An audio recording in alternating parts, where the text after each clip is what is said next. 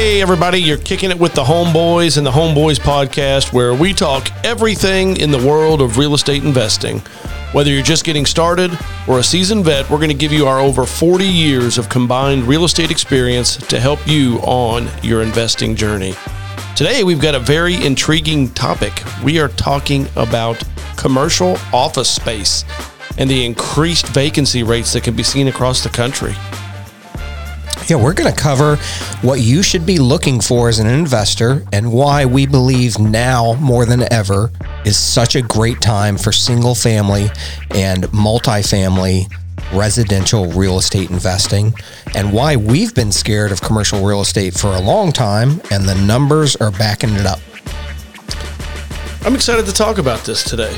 This kind of came about because you were bored on your computer late at night and you happened to shoot an article my way. It was a video, and the increased vacancy is nuts. And I found it really interesting because you sent it at the time that I was actually in New York City, and a lot of the article was about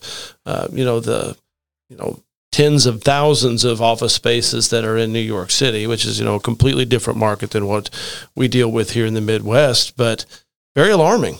Yeah, it's across multiple cities too. This isn't just a New York problem.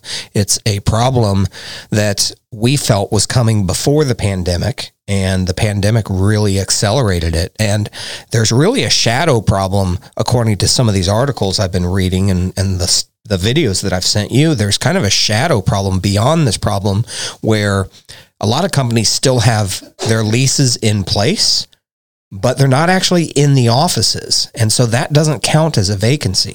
Well, as far as New York's concerned, I think that they're, instead of being in their office, they're outside on the sidewalk smoking pot. Yeah.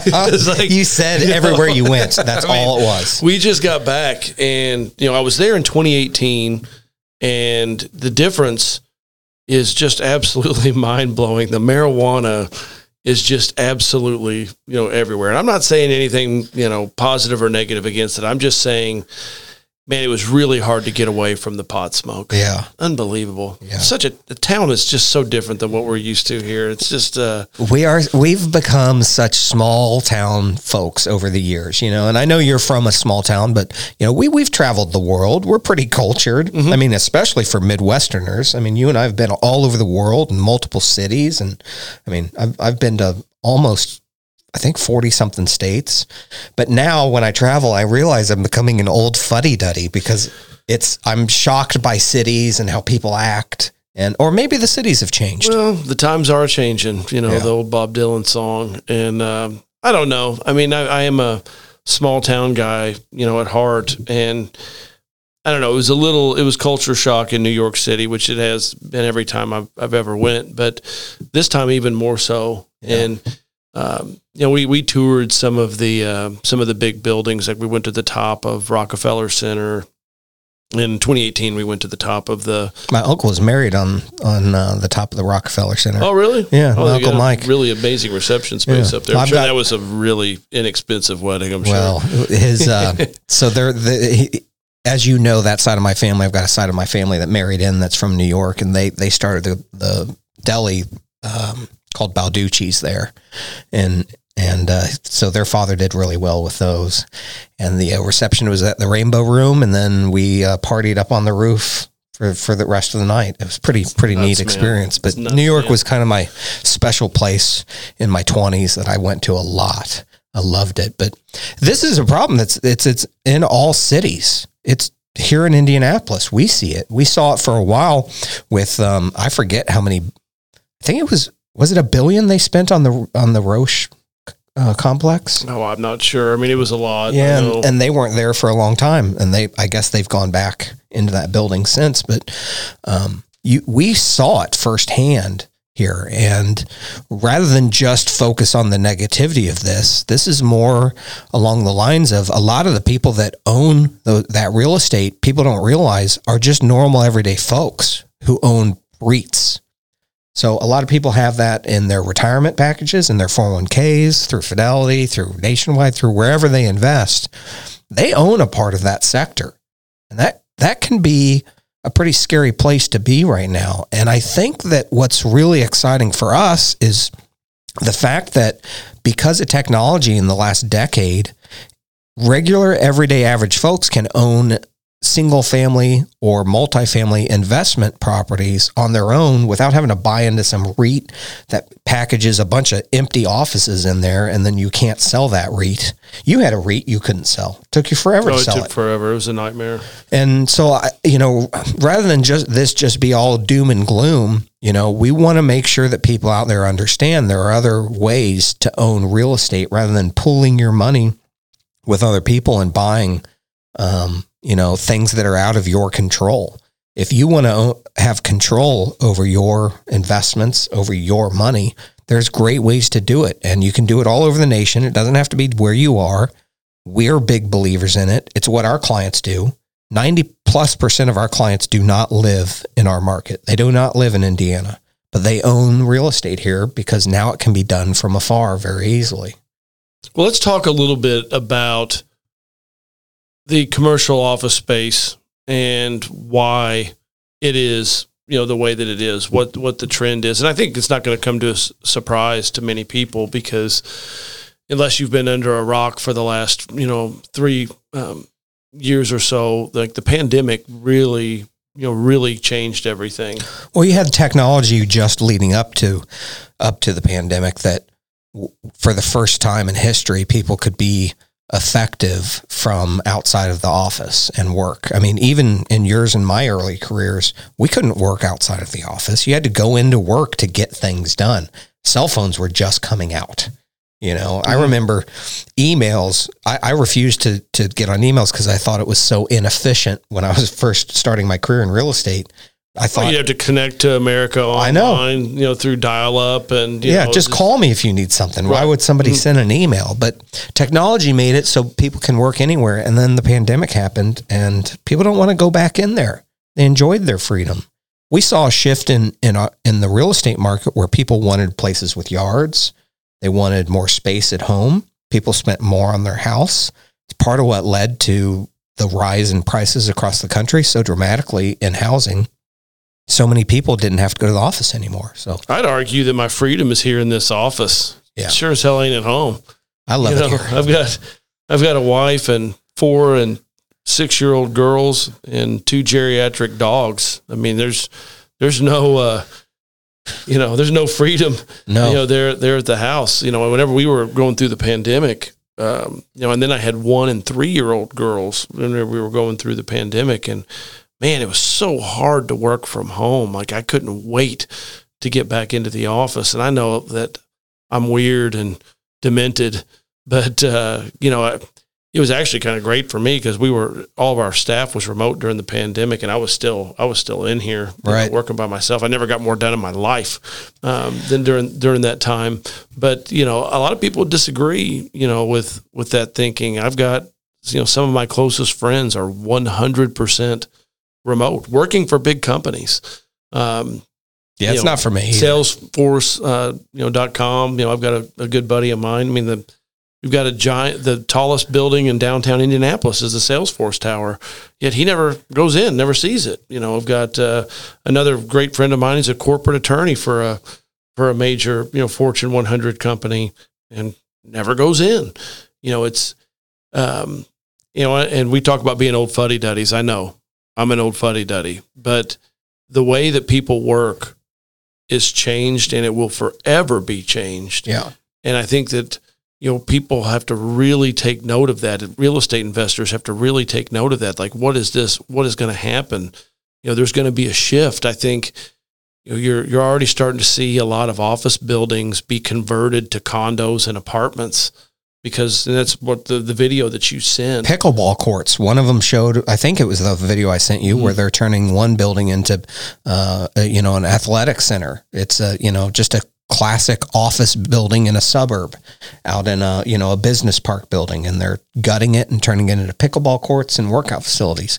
They're going to find some unique things to do with these buildings, but at the end of the day, I still wouldn't want to be invested in too much office space. You and I own office space. We own a substantial amount of office space as far as I'm concerned, as far as what's substantial. It may not be that much, but we're talking over 100,000 square feet, I think, if you combine it all, of office space. So we own it outright. Would I be building more of that right now? No. I'm glad we own what we do, but I sure like residential much, much better now than ever. And you and I have been talking about this for a really long time. We've been talking about the strip mall problem for you and I for decades, literally for 20 years. You and I have been saying, what's going to solve the strip mall problem? A lot of the ones that we would reference, like literally right across the street from our office, are several strip malls, and a lot of those have been bulldozed because they were completely vacant. Yeah. And if they weren't vacant, it was, we would joke, it's where restaurants and other businesses would go to die. Yeah. You see someone come in and within 6 months they're gone. And, it's just it's kind of the cycle of death that we talk about in single family, properties. It's just the landscape, has changed, so much. So, do you see this changing at all with office space going forward? Well, who knows? I think that the demand is going to be, there's a cultural shift that's permanent. I just believe that. And I think most people do too. There's been a shift. But for a lot of people who are listening, if you don't think this applies to you, it does, because these shifts change the entire real estate market in general. Shifts in a commercial will do all kinds of things that trickle down to everything to single family homes, because you suddenly have hedge funds seeing the vacancy rates and not wanting to place money in commercial, and then they start investing more in residential, and that'll drive residential prices. And we already have a shortage. So you've got this oversupply of commercial properties that we're talking about, mostly office space. But there's some issues in some other sectors outside of office space. But as far as residential real estate, whether that's multifamily, commercial, or all the way down to single family homes, there's a shortfall of over 7 million homes. I think CNN says 6.9. I think Fannie Mae says like 8 million. But there's a shortage of housing for homes for people, but there's an oversupply of commercial. So what's going to happen? What's the natural thing? It's just another piece of pressure that's on residential real estate. Normally when rates increase like they have, interest rates, you see a real pullback in residential real estate, and you're really not seeing that across the nation nearly what you have in past rate environments like this. And I think part of it is that there's not just pent-up demand and not enough supply, but you've got big money, smart money, realizing that commercial isn't the place to be and getting in on the residential space. Will that allow for opportunities in these commercial properties, in your opinion? Probably, but I'm staying away. I'm too scared of it. Because, if you're buying at a discount, let's just say, if there's that oversaturation of office space available, which we know there is, and we know that it's trending up, and, for all intents and purposes, will continue to increase. Even if you got a deal on it, you're not able to place somebody that would provide the cash flow that you would need. Right. Well, their margins are so thin. Keep in mind, most commercial properties sell at cap rates, if they're quality, between 5 and say 9% cap rates, and 9% would be a dream come true. So their margins are incredibly tight. So when you get above 5% vacancy, they're basically starting to have losses. And when you see that the vacancy rate is over 12% across the board in office space, commercial office space, they're all losing money right now. Mm-hmm. They were trading these like baseball cards at 5%. They were going back and forth. This hedge fund would buy one and trade it to another, and they were being passed around at those 5% returns. When you've got vacancy rates at this point, you're going to see them dumping those baseball cards at losses. And yes, would that be an opportunity for some people? Yeah, probably. Not for me. I don't want to buy on the drop in a sector that I don't believe in for the near to midterm future, meaning the next 20 years. I don't know enough. I was watching some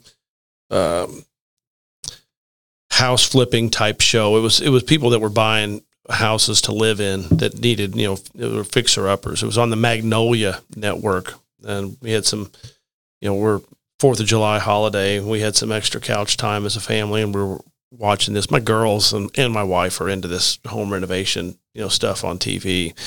But while I was watching it, there was a commercial. Looks like there's a new series coming out. I can't remember the name of it, but it was someone that was transforming, a motel into, more of apartment style. And the reason why, why you've where been I'm a going. fan of I've been that talking forever. about this forever, like how. Right. You're seeing with the increase in Airbnb and all of these types of ways that you can vacation, some of these smaller mom and pop options are really struggling to stay full or to turn a profit even. Right. That this would always that this would be a thing that you could do and transform this into long-term rentals, because I believe that the younger generation, younger than us, they don't care about space. They don't care about how big a place is. They just want a place with high-speed internet and a place to flop. The data backs you up on that. Correct. That's not and just your with opinion. the increase in rental prices across the country, that offering something smaller that was a little bit more affordable, is in high demand. I'm getting a little bit off the topic, but these office space, issues with the increased vacancy, from a development standpoint, does it really, is it attractive? For sure. I think it's just attractive to just a very small percentage of investors, though, right? Because you're talking big dollars. Big dollars, but redevelopment, finding a new use for commercial properties that are out of favor is an amazing way to make money. And you've been ahead of the curve on that. And we actually did one. We took an old building and turned it into millennial living with small space, and we immediately had a waiting list.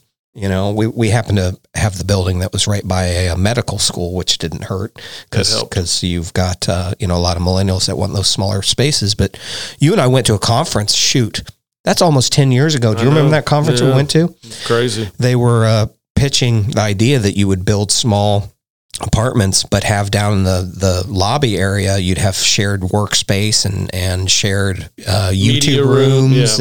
And we thought, these guys are crazy. One had a lazy river. We thought, these guys are crazy. They were ahead of their time. So redevelopment of those properties is something that is really neat to see what people are doing, like the pickleball court from that video I sent you. I was fascinated with that. What a brilliant reuse of that commercial, building. So like anything, the market will have some adaptations that will take advantage of this, and some will survive. I sure wouldn't want to invest overall though in commercial, just commercial office space or business parks right now. We have a friend who developed an entire office park up north that we went and toured, and we looked at putting in some residential in it. And he already had the curbs in. He had a movie theater that moved in, a restaurant, and a few other things. But he cannot sell that development to save his life, any of the other spots for office building. So I don't know. I think it's a dangerous time unless you have some really cool redevelopment idea, like if you find a cool hotel in a cool spot where millennials would want to live, that'd be awesome. How cool would that be? Oh, it'd be amazing. That, like I said, you're talking about a very small percentage of investors that would be interested or even have the ability to be able to do something like that. I mean, you and I have tried to go through rezoning of different places, and rezoning is exceptionally challenging, to do. And it could take, a very long time, to do it, which, the longer it takes to do something, your increased carrying costs and, everything associated with it, even, your maintenance, whatever. But, just to do the architectural and engineering, on something, I mean, you're talking massive dollars, like the runway before you clear profit is very long. Very long. We know because we build stuff. You're shelling money out. You know, most of your work is done before the work actually starts. Right. You know, before you have construction crews in there doing anything, and before that happens, I mean, you're tens, if not hundreds of thousands of dollars, already invested. Yeah. So I think for the typical person, I think your point kind of rings true to most of our listeners are not going to be people who are full-time in the development or redevelopment or have the time for that. And it's not all bad news out there. There's a lot of sectors of real estate that are still as hot as ever, if not hotter. And there's a housing shortage. There just is a housing shortage. And there's places all across the United States, particularly in the Midwest, that have great deals still, even at these interest rates of, say, 7%. There's great returns to be had, and they can own the property themselves versus pooling money with commercial real estate. And I just want people to understand that, especially if you're listening to this and you're invested in REITs and commercial, that it might be time to take a quick reassessment of what you have and consider owning some real world assets yourself that aren't pooled, that aren't purchased by somebody in an ivory tower using your money to buy who knows how many office buildings that have leases, but people aren't actually in that building. We know how that'll end up. And it's just a chance for us to really talk about how much we love the residential side and why we love it. It doesn't have these ups and downs. Even when you have major market cycles, other than, say, a 2008 collapse that crushed everybody across the board, all sectors of real estate, you've got this shortage in residential real estate that, if done right and done conservatively, in a way, the value doesn't matter anyway if you're a long-term cash flow investor, but that's a whole other story. But there's just a safe haven out there right now in real estate that we see.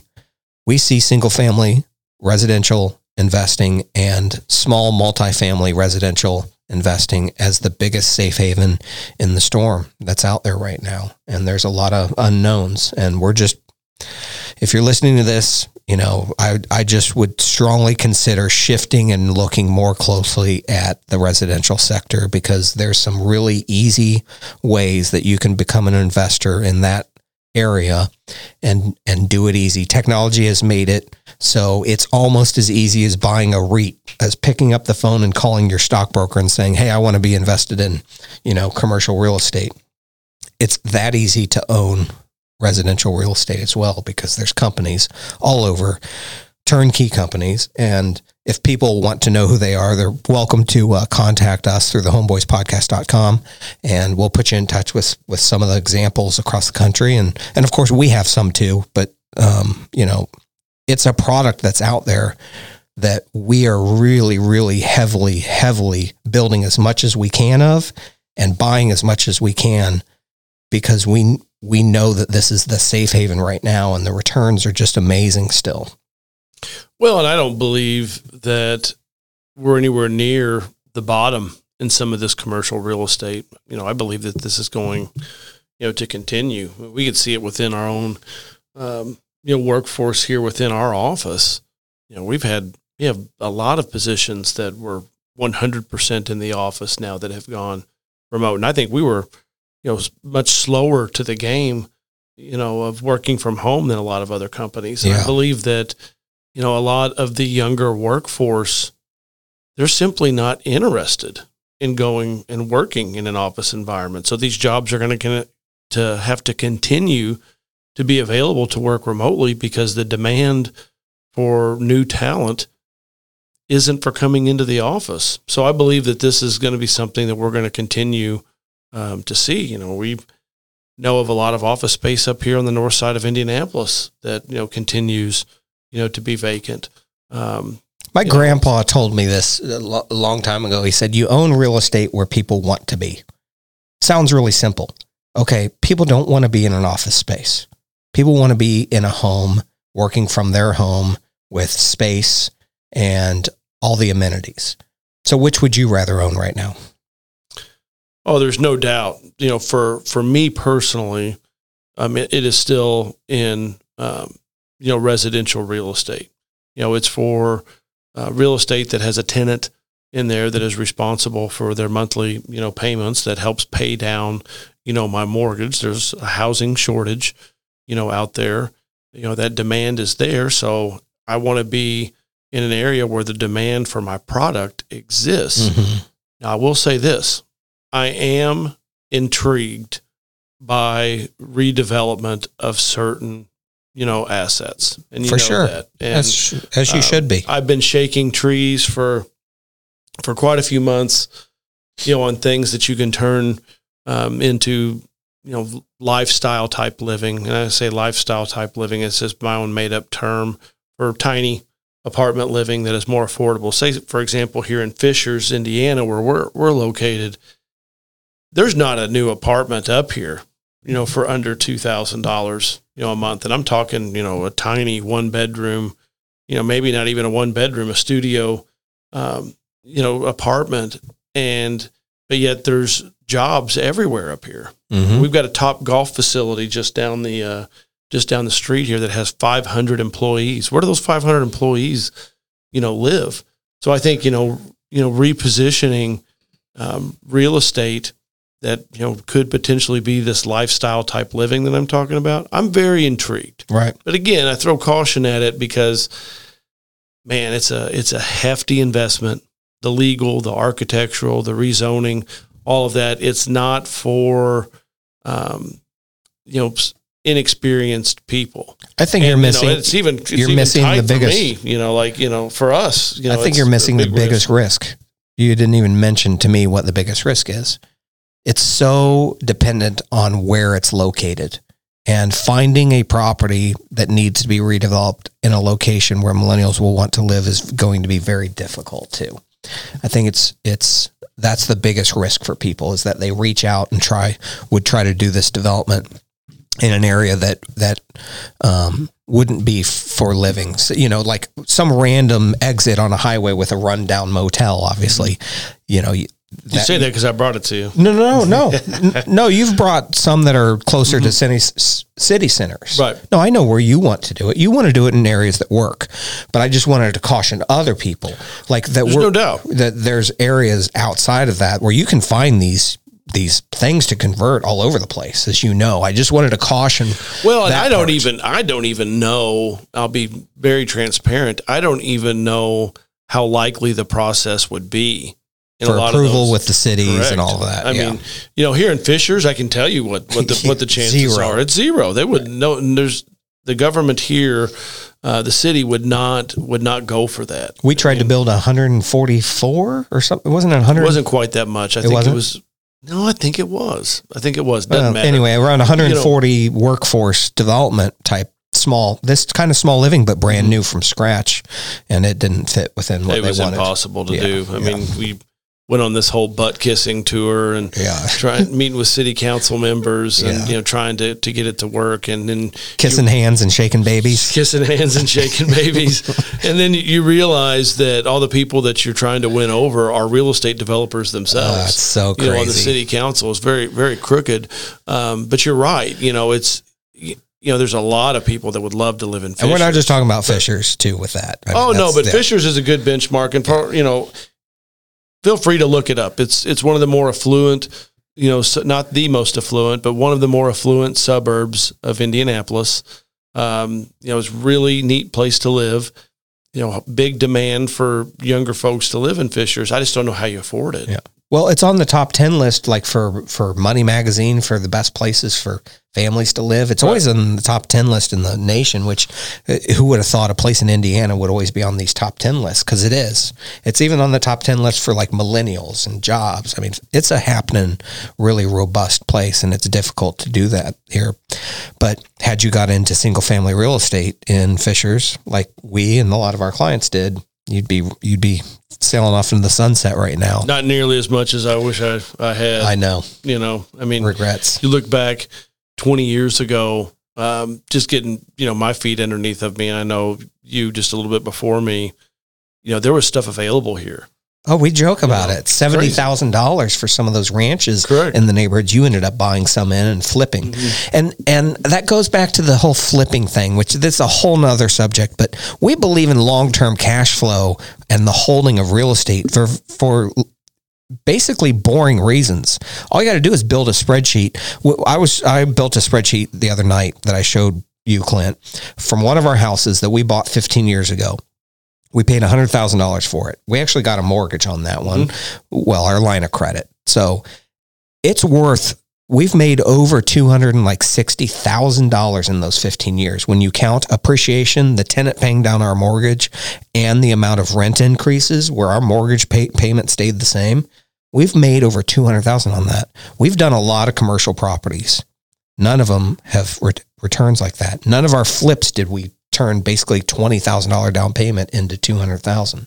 We believe in the long-term holding of real estate, single family and multifamily residential real estate, because of those reasons.